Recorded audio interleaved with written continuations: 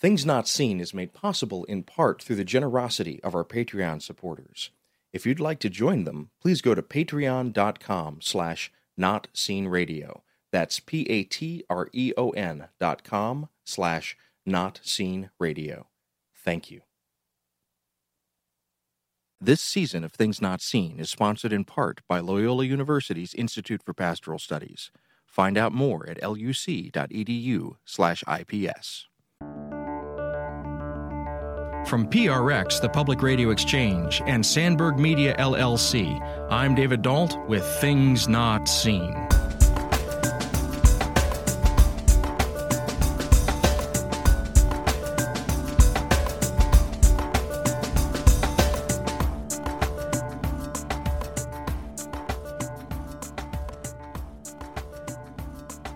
On today's show, our guest Robert Hudson takes us on an amazing pilgrimage into the life and work of the monk Thomas Merton. We look at a pivotal year when his heart is broken and he finds inspiration and healing in the music of Bob Dylan. Stay tuned.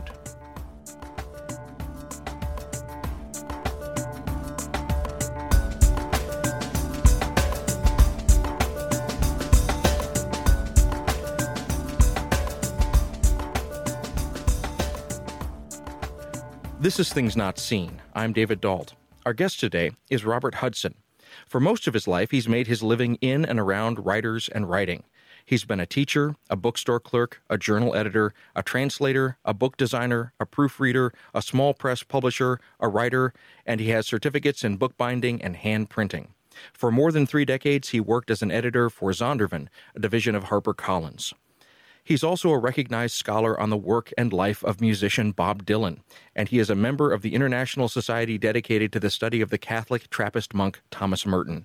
He brings these two passions together in a new book from Eerdmans Press called The Monk's Record Player, Thomas Merton, Bob Dylan, and the Perilous Summer of 1966. We'll be discussing that book today. Robert Hudson, welcome to Things Not Seen. Thank you so much, David.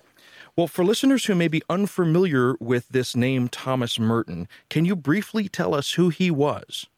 I sure can. Thomas Merton was a English teacher in the late 1930s. He became interested in Catholicism and then became a Trappist monk in 1941. He wrote a best-selling autobiography called The Seven-Story Mountain in 1948. For about a decade, he wrote some of the most influential spiritual work in print. No less a writer than C.S. Lewis was impressed with Thomas Merton's spiritual writing. Then in the 1960s, he became quite involved in the anti-war and anti-nuke movement, and he died in 1968. When you say that he was a Trappist monk, for our listeners who may be unfamiliar with the vagaries of Catholic brothers and sisters and orders, when we say he was a Trappist, what exactly does that mean? The Trappists were a subset of the Cistercian order of the Catholic Church. So he literally lived in an abbey. They didn't exactly have a vow of silence, but they were one of the more contemplative orders. So he spent most of his day praying, going to Mass, and, of course, writing. And when we say that he was a Trappist, you say that he started out as an English teacher. What was it that brought him to become part of this order of the Trappists? Oh, that's an interesting question. He did his dissertation at Columbia University in the late 30s on the religious implications and nature in the work of William Blake.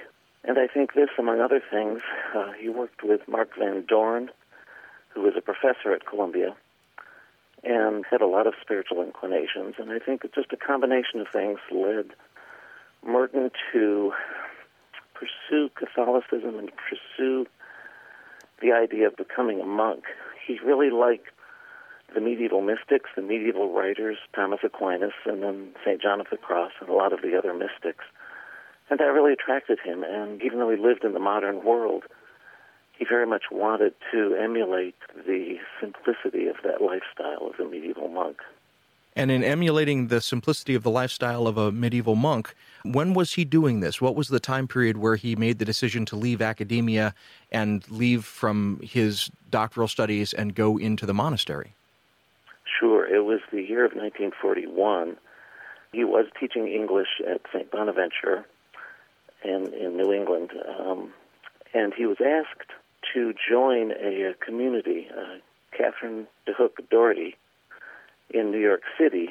She had an inner-city ministry, kind of an interracial ministry, and he was debating whether he wanted to work among people, work among the poor in New York, because he felt called to that by God, or whether he really wanted to pursue the idea of becoming a monk. Now, at this point, the United States had not entered the Second World War, so Merton decided on December 10th, just after the Pearl Harbor attack, that he would become a monk, partly because monks were exempt from the draft. He had a very low draft number. And it's not so much that he was a draft dodger as that he was very much a pacifist in his own way, although that came to be modified somewhat later, but he decided that a monk was the best thing to do. And so he made this decision not to go to this ministry in New York City. Now, as I was reading the book, one of the things that came up for me as a question, I know that Dietrich Bonhoeffer also spent some time in New York City amongst interracial ministries and was very deeply influenced by some of the interracial work that was being done by some of the churches. Would this have been a similar thing that Thomas Merton would have been invited to go and join, or was this of a different type or order of ministry? I think it was very much the same kind of thing, and I'm not sure I'm familiar enough with the Bonhoeffer biography to say whether Bonhoeffer was impressed by Doherty's ministry or not. But I have the feeling, I think I vaguely recall, that he was familiar with Catherine Doherty's inner city ministry, yeah. And so if I'm hearing you correctly, he's in 1941, in December, he's facing a choice. Either go directly into, I guess, the heart of the city, and New York City being a huge city at the time, a world center of commerce and a world center of thought and a world center of race relations, to go into the heart of that, or to withdraw completely and to instead go into a retreat, a seclusion. Is that a fair dichotomy to lay out? Is that the choice that was before him? It really is a fair assessment of his choice. What I find interesting is that he didn't see it as a retreat at all.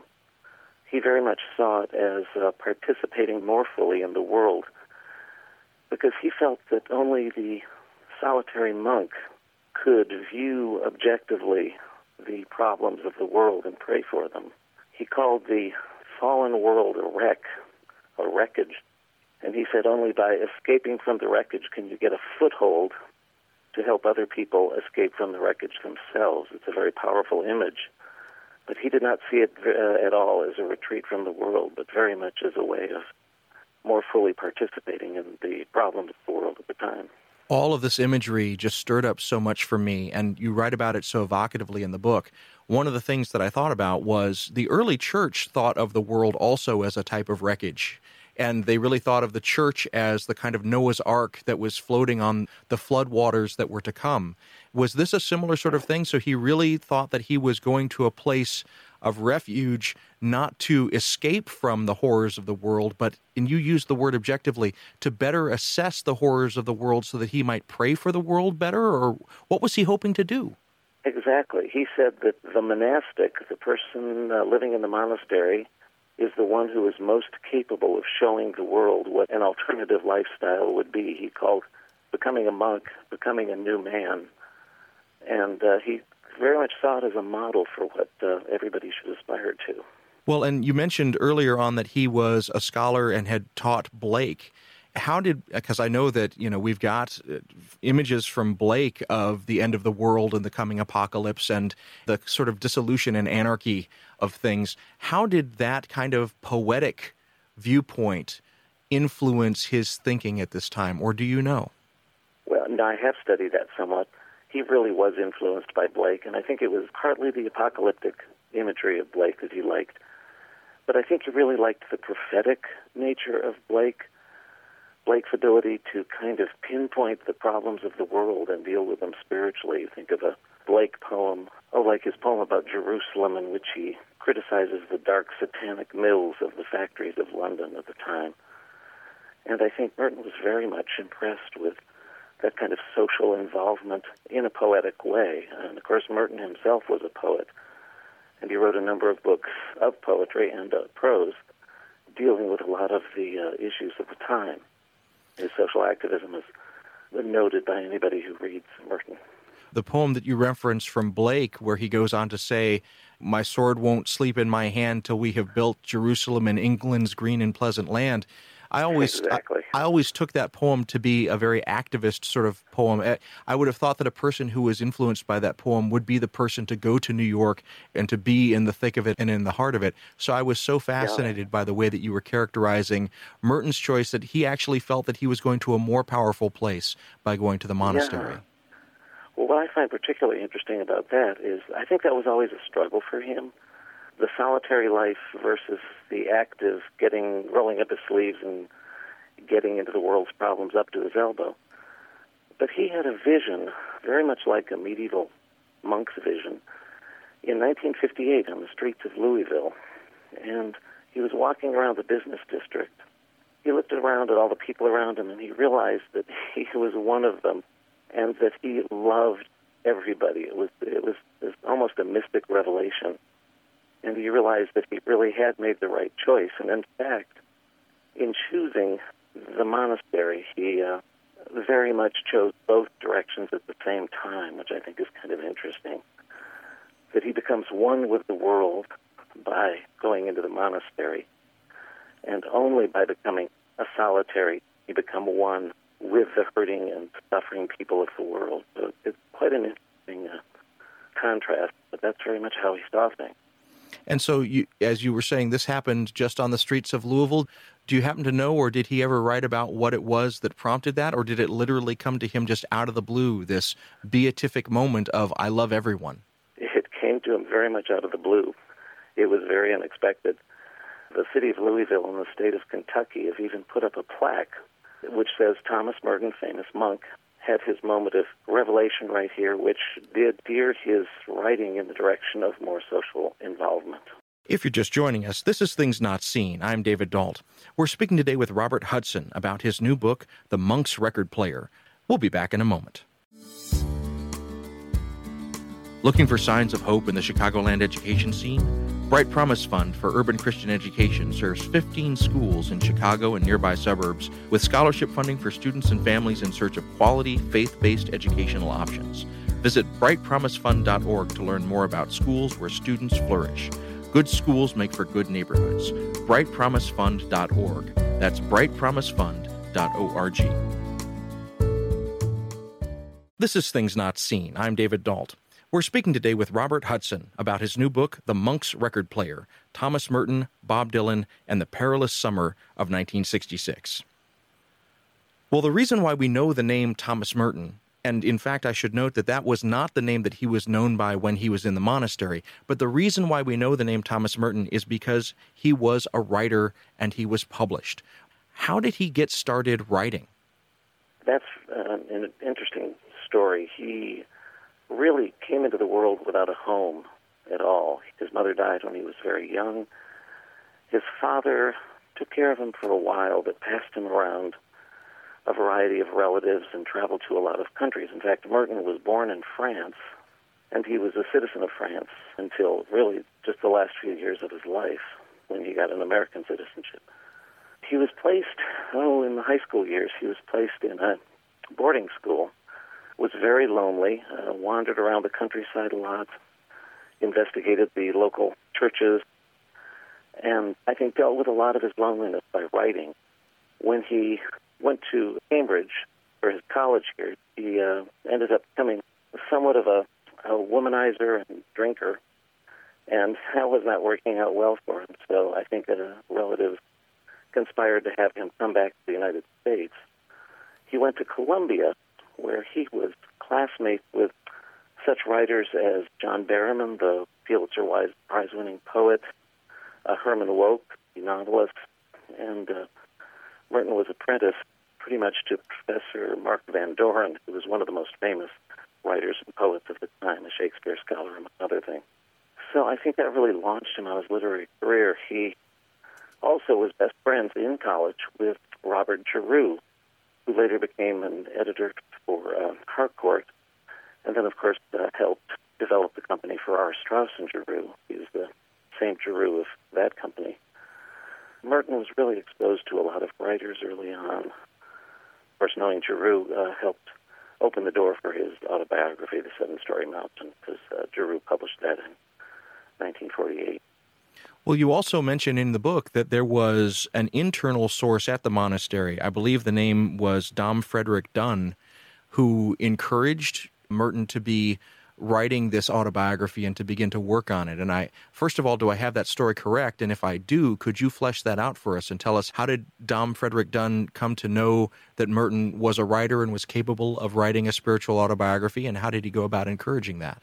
You have that correct.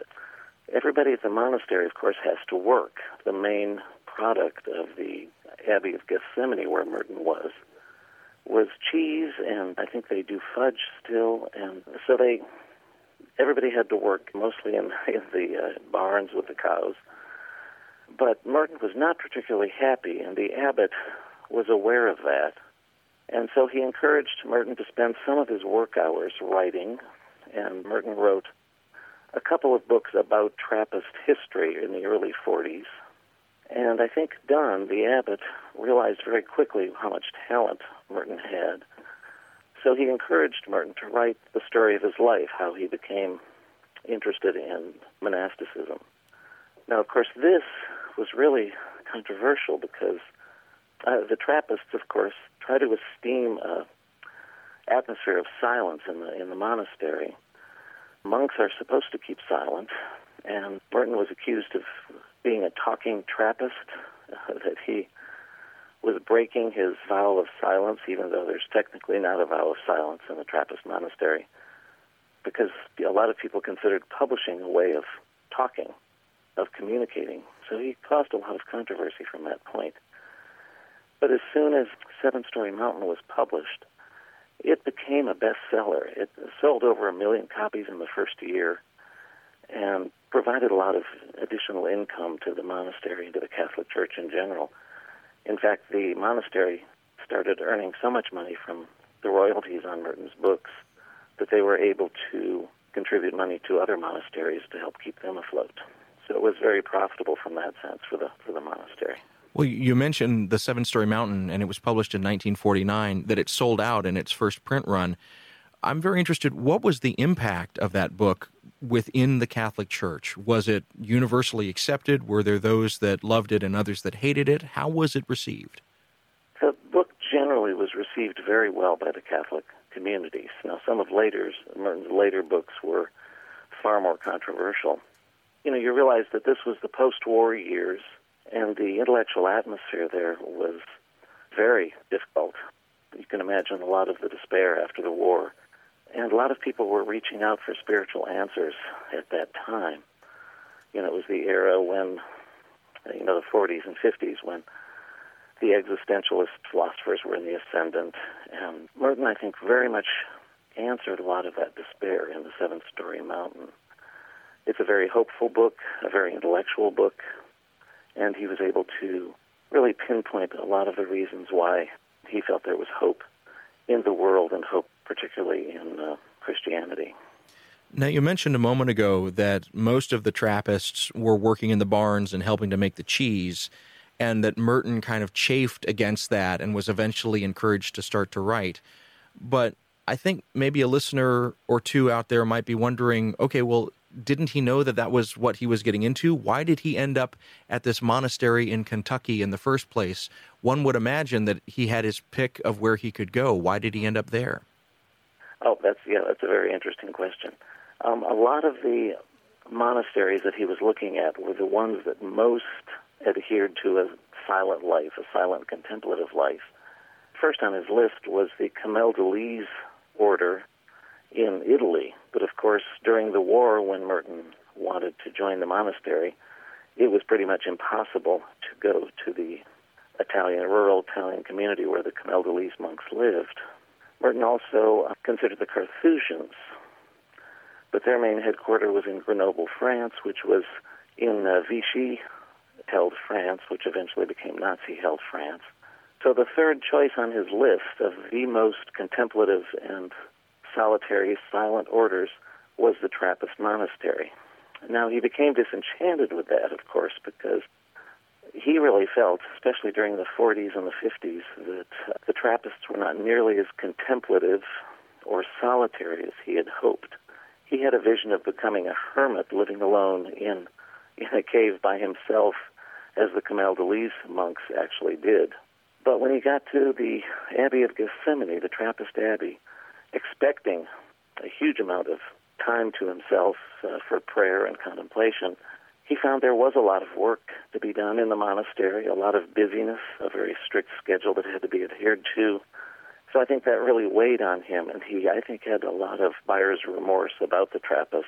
And I think Abbot Dunn was very wise to give him the assignment of writing his autobiography, to remind him of why he came to the monastery in the first place, and also to distract him from, some of the shadows lurking in the corners that Merton wasn't willing to face about why he didn't like the Trappists at that time. Well, one of the things that you say in the book that just floored me was that he spent almost 7.5, nearly 8 years without leaving the monastery at Gethsemani by himself. He was always in someone else's company, and it wasn't until that long period of time had elapsed that he was given permission to simply walk outside the walls by himself one day. And part of what I got from that was the abbots were worried that if he was allowed outside by himself, they'd lose him to the Carthusians. Now, first of all, do I have that timeline correct, and do I have that story correct? Basically, you do. Merton's journals have a long list of other people from the monastery who had escaped from the monastery, literally run away to join the Carthusians, and he knew other people, friends and acquaintances from other monasteries that had joined the Carthusian monasteries. About the time of Seven Storey Mountain, he was allowed outside for the first time, outside the walls of the abbey, and he did take a walk around the hills and the forests around the abbey.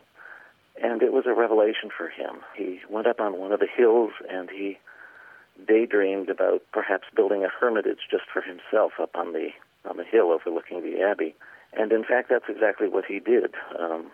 By 1965, a small house had been built, a cabin really, had been built on the hills outside of the abbey. And Merton had lobbied all that time to be allowed to live alone as a hermit, finally. And he was granted permission in 1965 to go and live in the hermitage. Yeah, there was a lot of fear, I think, among the Catholic clergy there that he might bolt if he were allowed to travel too far from the monastery. Well, for some listeners, particularly some Protestant listeners who are unfamiliar with what the Catholic Church was like prior to Vatican II, help to flesh out for us, why is it that this person who was living in America would feel as if he was not allowed to do certain things? What sort of control did the abbots have over his life at that time? Well, when you go into the monastery, you literally do put your life in the hands of a spiritual director. And in this case, it was the abbot of the monastery, Frederick Dunn, who Merton liked very much. And as a Catholic, Merton wholly respected the spiritual authorities put over him. Now, later on in his career, he started having problems with that. The abbot that replaced Frederick Dunn was not as amenable to some of Merton's ideas as Frederick Dunn had been. But yeah, it is interesting. I think we don't have as much of that tradition in Protestantism, where a spiritual authority actually decides what you can do, where you should go, what the direction of your life should take. So it's interesting that both the abbots that Merton worked under, lived under the direction of, said that Merton was one of the most obedient monks that they had ever known. Now, even though they had Merton, especially with the second abbot, Merton had a lot of controversy, a lot of arguments with them, and yet still, at the end of the day, he would take their direction and do what they said, because as a monk, that's what he was supposed to do. And he trusted that the spiritual authorities knew best for what was good for his life. If you're just joining us, this is Things Not Seen. I'm David Dault. We're speaking today with Robert Hudson about his new book, The Monk's Record Player, Thomas Merton, Bob Dylan, and the Perilous Summer of 1966. We'll be back in a moment.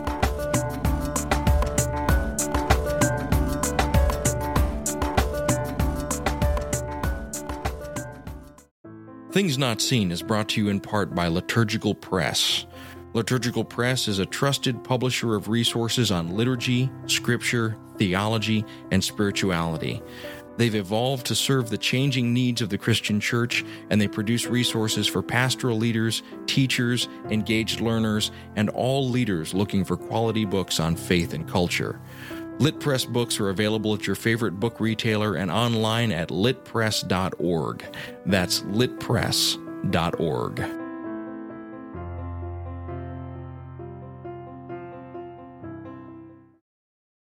This is Things Not Seen. I'm David Dalt. Each week on our program, we bring you a rich conversation about culture and faith. We're speaking today with Robert Hudson about his new book, The Monk's Record Player, Thomas Merton, Bob Dylan, and the Perilous Summer of 1966. Well, I want to fast forward a little bit to getting closer to 1966. So late 1965, Thomas Merton is leaning down to tend a fire and put some wood on the flame, and he gets a sharp pain in his neck. And he later comes to realize this is due to the deterioration of one of the discs, one of the vertebrae in his neck. From there, pick up the story and tell us what are the things that happen next as he goes into the hospital, as he goes into his operation. He has a particular meeting that ends up becoming very important to the story. Yes, that's kind of the heart of the story that I'm writing. Yeah, he had a spinal fusion. We've all heard of that. This was what they call a cervical spondylosis, which was a deterioration of the bones in the lower neck and the upper back. So he decided that he should have the operation that the doctors were recommending. At the end of March 1966, he goes to a hospital in Louisville. He takes along his copy of Meister Eckhart's sermons, thinking it's going to be a chance to be by himself and kind of recover from his injuries. And to his surprise, he finds that, first of all, he's a recognized celebrity because a lot of the nurses and doctors in the hospital know exactly who he is. They have a best-selling author on their hands. And then one young student nurse, less than half Merton's age, he was about 50 at the time, and she was younger than 25, she comes in and starts talking to him. And before you know it, they're spending a lot of time chatting and talking. She is taking care of his bandages, putting blankets on his bed, leading him out into the grounds of the hospital to see the sights around the hospital. There's a famous shrine that is actually still there in Louisville called the Lourdes Grotto. So anyway, she and Merton become close friends. Now, Merton leaves the hospital at that time, thinking that he's never going to see this nurse again. First of all, she's gone off to see relatives in Chicago, and she's also engaged to a U.S. Air Force military fellow. Suddenly, he receives a letter from her in early April, around Easter time, just saying that she enjoyed meeting him and talking with him. And in what may be perhaps a very impulsive decision, he writes her a letter in which he declares his love for her. Now, we've talked about the Trappists don't really have a vow of silence, although they esteem a spirit of quiet. They do have a vow of chastity, as all monks do. So Merton was really taking a chance by declaring his love to this young woman named Margie Smith. She, of course, is panicked, goes to the priest, and her local priest tells her to cut off all communication immediately. Merton is unaware of how she is responding to this letter. He's probably regretting the decision of having mailed the letter in the first place. So he spends a couple of days hunting down cell phones in the monastery to try to call her and find out how she's reacting.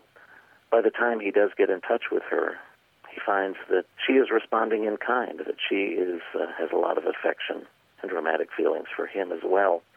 So they decide to meet clandestinely in Louisville at a restaurant while Merton is in Louisville for a medical checkup a few weeks after the surgery. There, I may be jumping ahead of the story a little bit, but they have a very interesting scene there in the hospital where they both discuss the fact that they're in love with the music of Joan Baez. Merton was able to listen to records, and particularly Joan Baez records, in the monastery library. And they both love the song Silver Dagger, which is the very first song on the first album by Joan Baez, the folk singer. So they have a vow, here's another vow, that each of them will listen to Silver Dagger on their record players at 1:30 in the morning, if you can imagine. That's right when Margie, as a nurse, is getting off her night shift at the hospital. And it's also while Merton is rising for his 2 o'clock Mass that he is supposed to attend. So he gets up a half an hour early to listen to the song. So for about a week, they have this lover's vow of listening to the song at the same time, even though they're miles apart. You hear sometimes of lovers saying, we'll look at this star at a certain time, or we'll gaze at the moon at a certain time. And it struck me that a very similar sort of evocation of that. But let me make sure that I've got this correct. So Merton decides to leave a worldly life and to renounce all relationships and all romantic relationships to go into the monastery. He esteems being alone. And yet, here he is smitten, and the way that you write about it, it almost sounds like he's smitten like a schoolboy, like someone much younger, and he goes whole hog, and he follows this crush, and he's sneaking around, and even though he's an obedient monk, he's trying to find a secretive telephone where he can give her a call. This seems to me so out of character with what I would expect if you said Thomas Merton was a very obedient monk, and he had made the decision to go to one of the most contemplative monasteries in America, if not the world. This is not the behavior I would have expected. Where did this come from? That's a very good point. Merton is nothing if not an incredibly complex and complicated individual. He, of course, lost his mother when he was very young. He had really no nurturing females in his family as he was coming up. He had kind of brief affairs and encounters and may even have fathered a child while he was in college. So he really had no nurturing females in his life up to that point at all. And then when he's in the monastery, of course, he's had epistolary relationships, letter relationships with a number of well-known women, but they're very intellectual relationships, Dorothy Day among them. So the winter of, I think, 1965-66, that is, of course, the first winter where he's actually living alone in the hermitage by himself, and this is something that he had wanted for 2.5 decades, striving to find a hermitage of his own, to be alone. And I think he didn't realize that, as I say in the book, the other side of solitude is loneliness.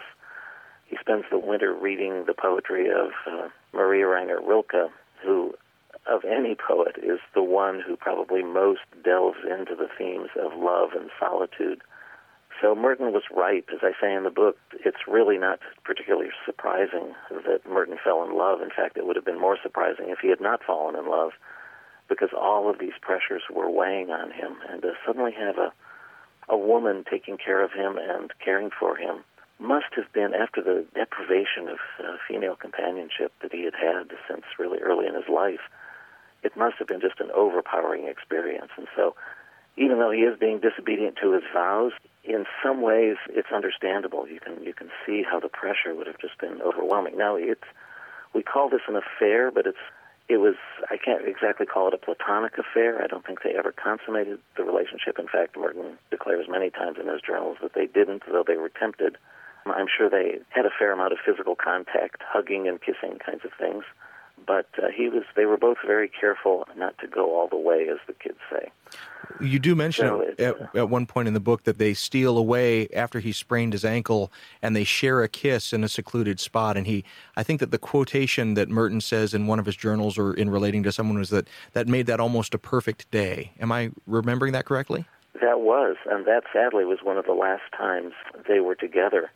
Merton's affair with Margie was discovered fairly quickly. They started seeing each other in April of 1966, and by June, 2 months later, their affair had been discovered by the abbot, and Merton went and confessed himself preemptively to the abbot. It's interesting, too, that Merton was acting in subterfuge because he wrote a number, about 18 love poems for Margie, which he later called the Menendez File, because, of course, he could not send them out of the monastery because much of the mail was reviewed, and if it was found out that he was sending love letters to a woman, it would have been frowned upon, and he could have lost his vocation as a monk altogether.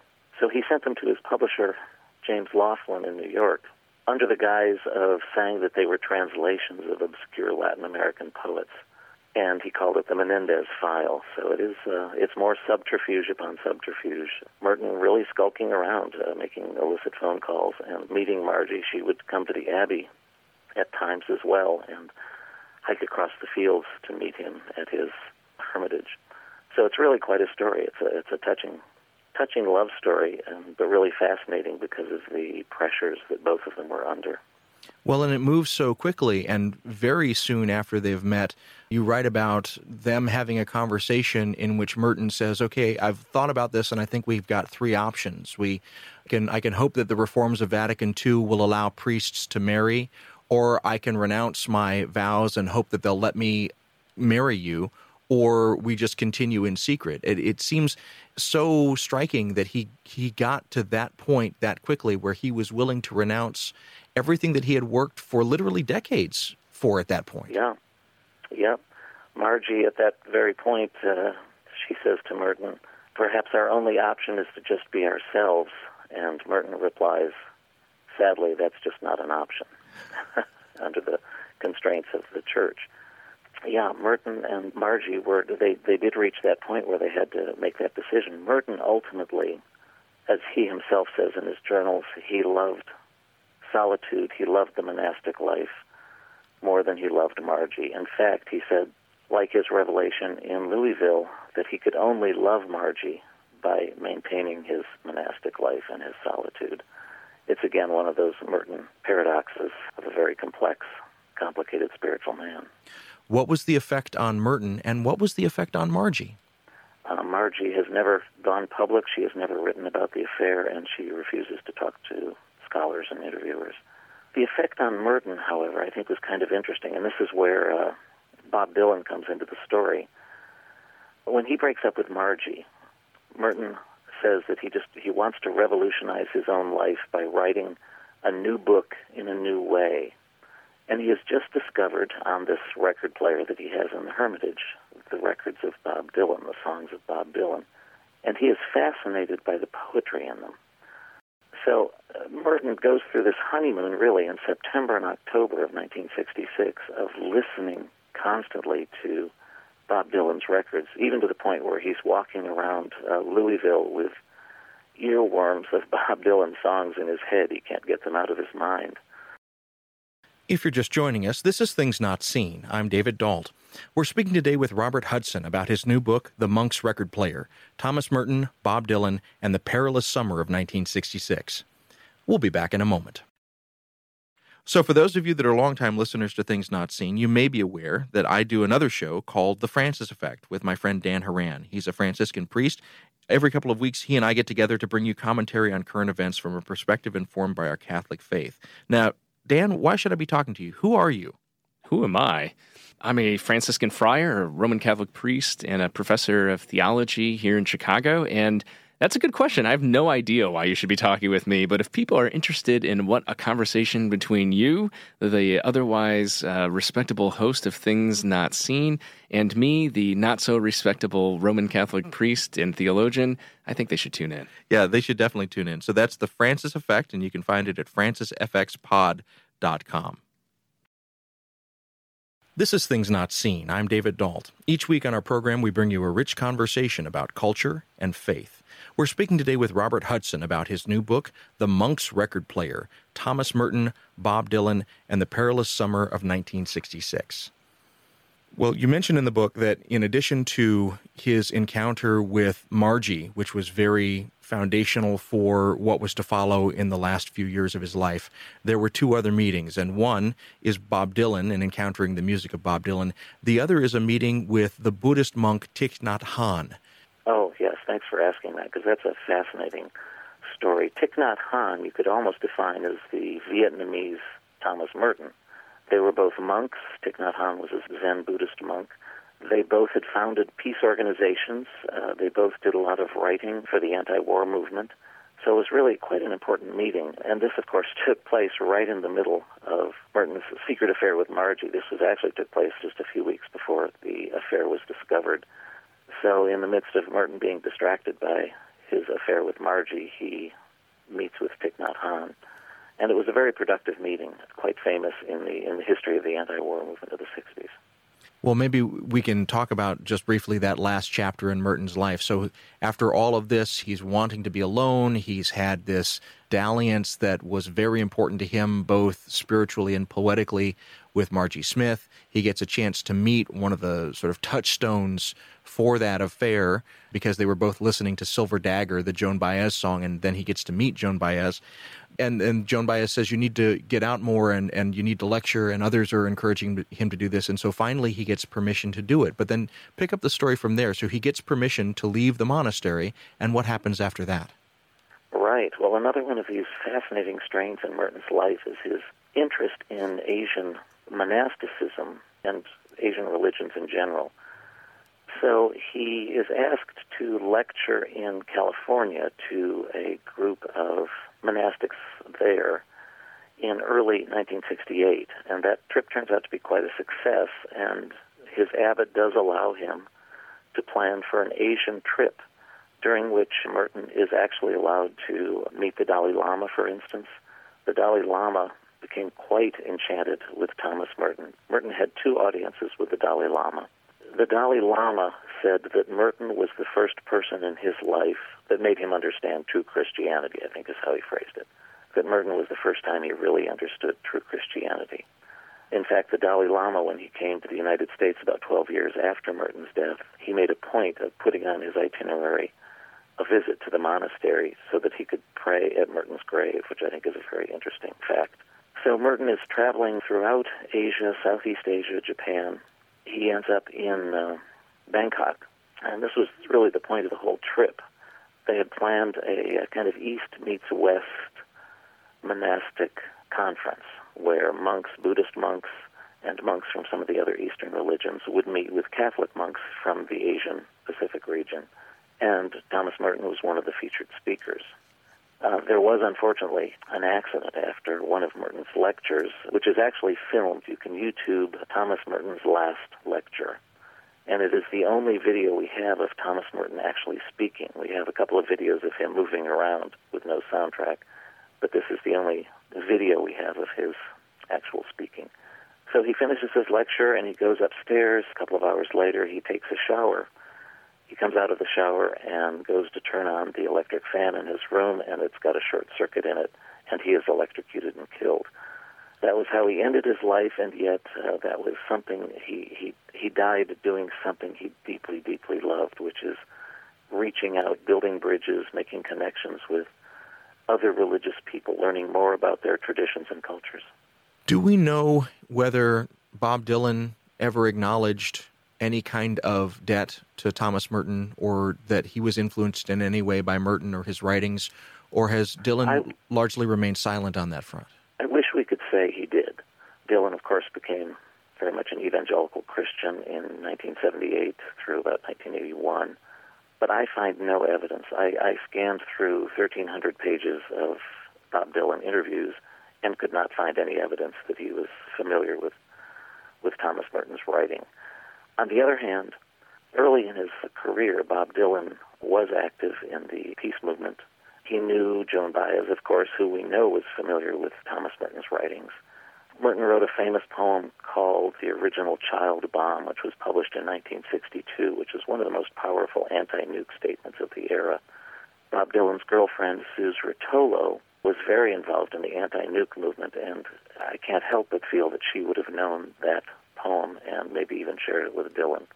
Other than that, we really have no evidence whatsoever. The one interesting connection, however, is that Lenny Bruce, the comedian of all people, found a poem of Thomas Merton that he loved and adapted into one of his comedy routines. Merton wrote a poem called A Chant to be Used in a Procession Around a Place with Furnaces, which was about the Holocaust.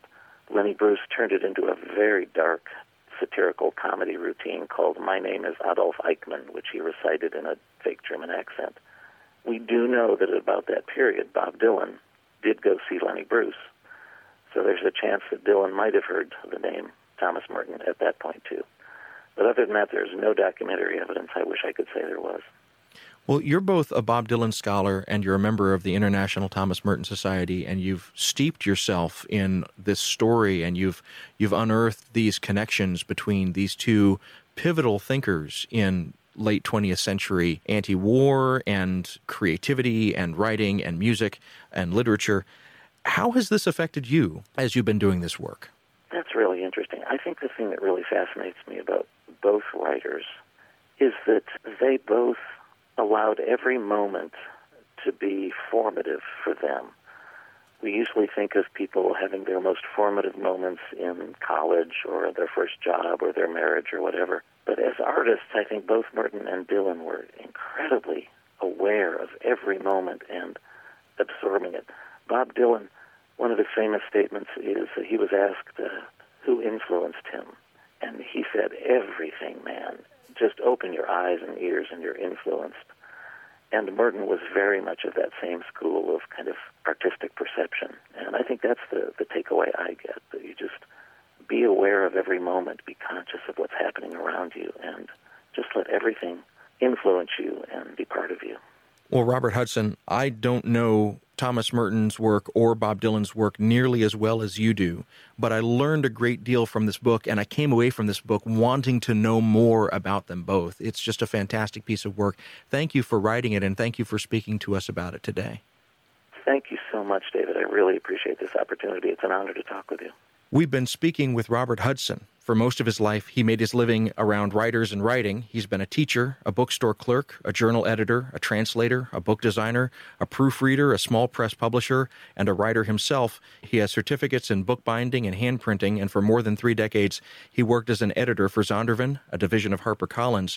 He's a recognized scholar of the work and life of musician Bob Dylan, and he's a member of the International Society dedicated to the study of the Catholic Trappist monk Thomas Merton.